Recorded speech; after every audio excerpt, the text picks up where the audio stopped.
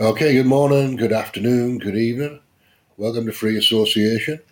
This is going to be a short show, but I've got some clips to play from the Joe Rogan conversation with Dr. Peter Mccullough, which is quite recent. It's only a couple of days old. I've picked up a fair amount of traffic from it, so I'm going to add a lot of material by Dr. Peter Mccullough to the podcast. This is a couple of clips, only maybe 5 minutes worth, 10 minutes worth, and then I'll close the studio down again. But I think it's useful just to have some short versions of what was said, and then to investigate. The actual conversation is on Spotify. If you want to go and have a look, it's about 2.5 hours long. This is Peter Miller. Early multi-drug therapy is an outpatient number, millions and millions of unnecessary hospitalizations. And it seemed to me, and I've told Tucker Carlson and many others, it seems to me early on there was an intentional, very comprehensive suppression of early treatment in order to promote fear, suffering, isolation, hospitalization, and death. And it seemed to be completely organized and intentional in order to create acceptance for and then promote mass vaccination. So you believe this is a premeditated thing that they were doing. So they realized that in order to get people enthusiastic about taking this vaccine, the best way to do that was to not have a protocol for treatment. It's not just my idea. Now it's completely laid out by the book by Dr. Pam Popper, the book recently published by Peter Breggin, COVID-19 and the Global Predators, We Are the Prey. I wrote one of the introductions. Dr. Leafleet and Dr. Vladimir Lysenko wrote the other introductions. These books are basically nonfiction. They have 1,000 citations in the Breggin book showing how it was coordinated and planned. Now Bobby Kennedy has his book out, The Real Anthony Fauci. I'm the most mentioned physician in that book. I can tell you that if you want to find the evidence that Moderna was working on the vaccine before the virus ever emanated out of the lab. China said there was some sort of an outbreak on December 31st. But Dr. Barrick signs a government deal with Moderna. I want to read it exactly to you. This deal was made. It's confidential. It's 58 pages long. It is. If I skip to page 104, they are entering a specific private confidential agreement. The NIH appears to be transferring technology to Dr. Barrick, but what they're making clear is, quote, mRNA coronavirus vaccine candidates developed and jointly owned by NIAID and Moderna. If you wanted to find the collusions and the operations between the Gates Foundation and Gavi and CEPI and Pfizer and Moderna and the vaccine manufacturers and the Wuhan lab and the National Institutes of Health and Ralph Barrick and University of North Carolina at Chapel Hill and how all this was organized. If you want to see the Johns Hopkins planning seminar called the SPARS pandemic in 2017, where they had a symposium, people showed up, they wrote up their symposium findings, they published this. It says it's going to be a coronavirus. It began in healthy-looking pigs, months, perhaps years ago. A new coronavirus spread silently within herds. It's going to be related to MERS and SARS. It's going to come over here to the United States. It's going to shut down cities and frighten people. There's going to be confusion regarding a drug, hydroxychloroquine or ivermectin, and we're going to utilize all that in order to railroad the population into mass vaccination. How many stations does this go out? It's laid out in the Johns Hopkins SPARS pandemic training seminar. The only thing they got wrong was the year. So you believe this is a premeditated thing that they were doing? It's not just my idea. Now it's completely laid out. Son of a bitch! We struck the mother load! All right, that's part of the Joe Rogan conversation. I've got another clip here as well.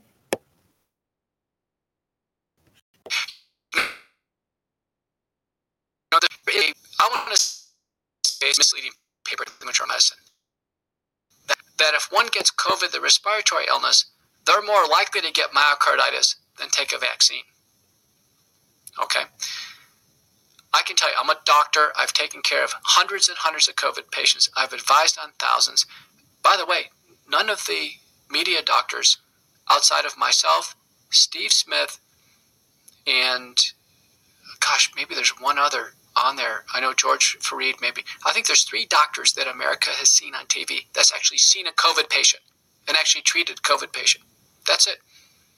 You know, the minority witness in the Senate testimony, Ron Johnson waited about 2 hours into the testimony after he was advising on America on how to handle COVID-19. He said, "Doctor, have you ever seen a COVID patient?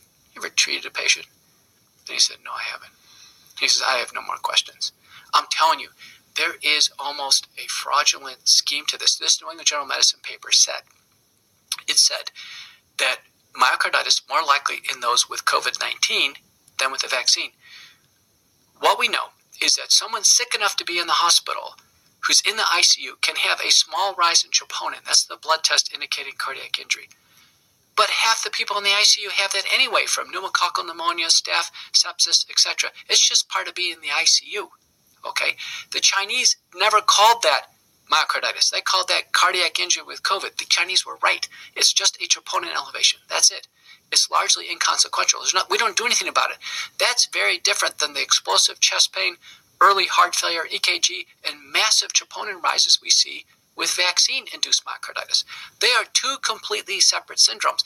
What the New England Journal of Medicine paper is, they just use the numbers. If you have lots of adults being admitted to the ICU, you're going to have big numbers of people who have a trivial rise in troponin that's inconsequential. That's different than... All right. So there's probably the one. Here we go.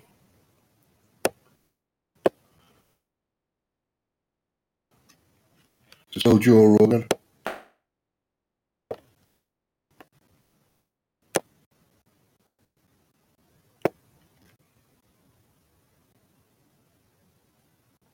So it's Peter Mccullough, Dr. Peter Mccullough,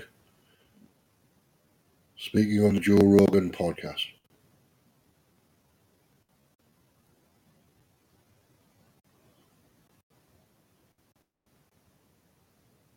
When BitChute eventually kicks in, it takes a bit of time sometimes.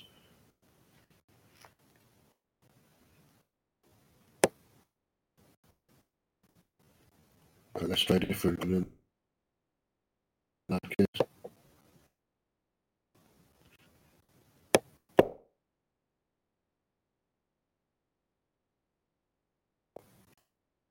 That positive was in a sense padded by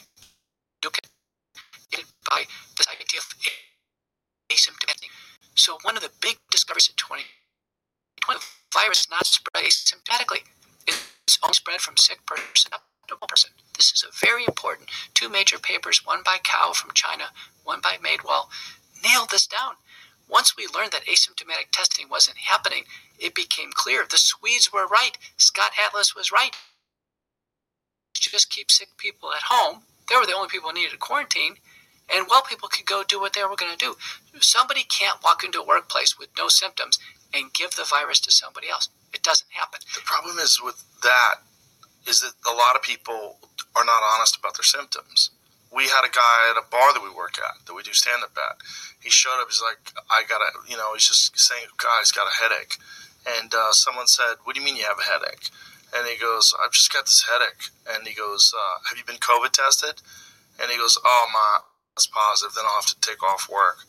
And they went, "What?" And so they tested him. He was positive. Oh. But that guy was going to greet customers at a comedy club. Valid point. The new thinking really has to be either we don't trust people and we asymptomatically test everybody. But the World Health Organization, as of June 25th, says no asymptomatic testing. The FDA has never cleared these tests for asymptomatic testing. The CDC doesn't give a green light to do this. Asymptomatic testing, and people like you and me just walked in, we have asymptomatic testing, that if we get a positive, the chances that positive is false positive is 97%. 97%. And that is if you're asymptomatic. Completely asymptomatic. And to make matters worse, so many of us have already had COVID-19. And now our CDC admits, finally through a Freedom of Information Act, lead attorney Aaron Siri pressed the CDC and said, "Listen, you're saying you can get COVID twice. Show us a case. Show us a case." Press. Finally, the CDC director came out and said, "You know what? You can't get it twice. We've never had a single case." But I have a friend that got it twice. What you have is you have a friend who thinks he had it twice. What happened is, on one or more occasions, it's a false positive test, or he actually had the dead. We're about halfway through this, but it's BitChute's having a bit of a day. You have a water try. There's a little clip here that try and get some of. It's about adverse.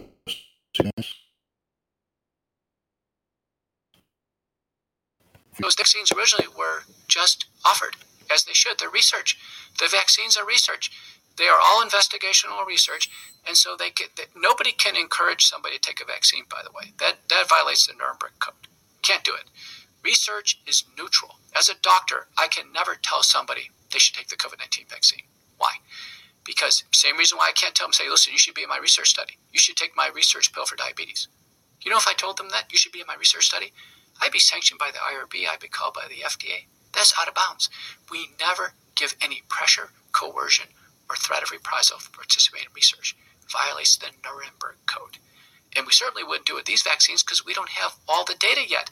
But yet so many people are doing that. Well, I tell you right now, they're walking a line on bioethics that they will be held accountable. You can't do that. You can't do that. No one can. No good doctor can. No good doctor. Now, getting back to vaccine safety.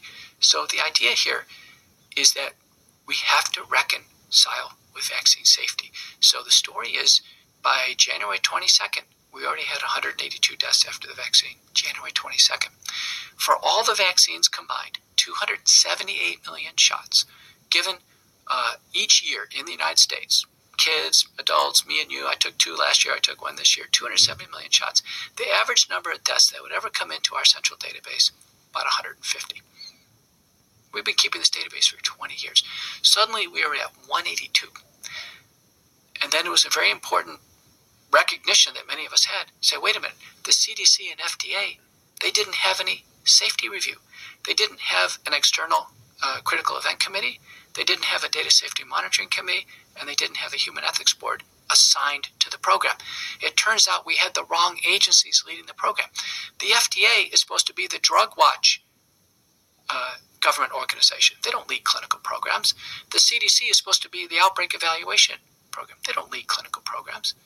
So in fact, we actually had in a sense, the fox guarding the chicken coop, in a sense. We had the wrong people leading the programs, and then we didn't have this independent safety committees. So there was nobody to stop the program in February. You know, normally what happens is you get 5 deaths after any product is unexplained. Black box warning, may cause death. You get to 50 deaths, I don't care if it's 50 million, 60 million people take the drug.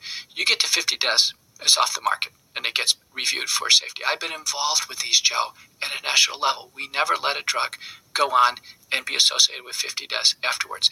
We were at 182, and there was no safety review. Remember, I told you in February, I demanded, as a citizen, a report from the federal government. We needed a report and a press briefing on vaccine safety and efficacy. We never got it. Can I pause you for a second there? But isn't it rare that a group of people as large as the number of people that are getting vaccinated participates in some, if you want to call it an experiment or whatever it is? But this is essentially a mass inoculation. It's an extremely large number of human beings. So if you're getting 182 people we had 182. Shouldn't it be scalable? We had 182 at 27 million shots. 182, 27 million shots. Right. Remember, the standard is 150 at 278 million shots. Right. So okay. 150 to 278, we had 182 to 27. So on normal conditions, but the idea was that people were dying from the pandemic, and they were dying from COVID. So here's the idea, and this is the best example. There was somebody in my circles around March, came by my house, a guy like you, in shape, came by biking. Him and his wife said, we took the vaccines. We're safe. I said, listen, I'm kind of concerned. By March, we're at 1,200 deaths, Joe. 1,200 deaths. I said, we're at 1,200 deaths. He goes, what are you talking about? We vaccinated 60 million people. 1,200 deaths, small price to pay. I continue the thought in my mind. Small price to pay for the Aryan race. That is the type of thinking that comes into people's minds, driven out of fear, driven out of mass psychosis, that say, listen. All right, BitChute's playing up again. So I want to stop there. And comes back. Oh, that's the end of it anyway. So that's the full clips. So once again, thanks for listening. Thanks for your support. Please subscribe, share the podcast if you can, and I'll see you again later.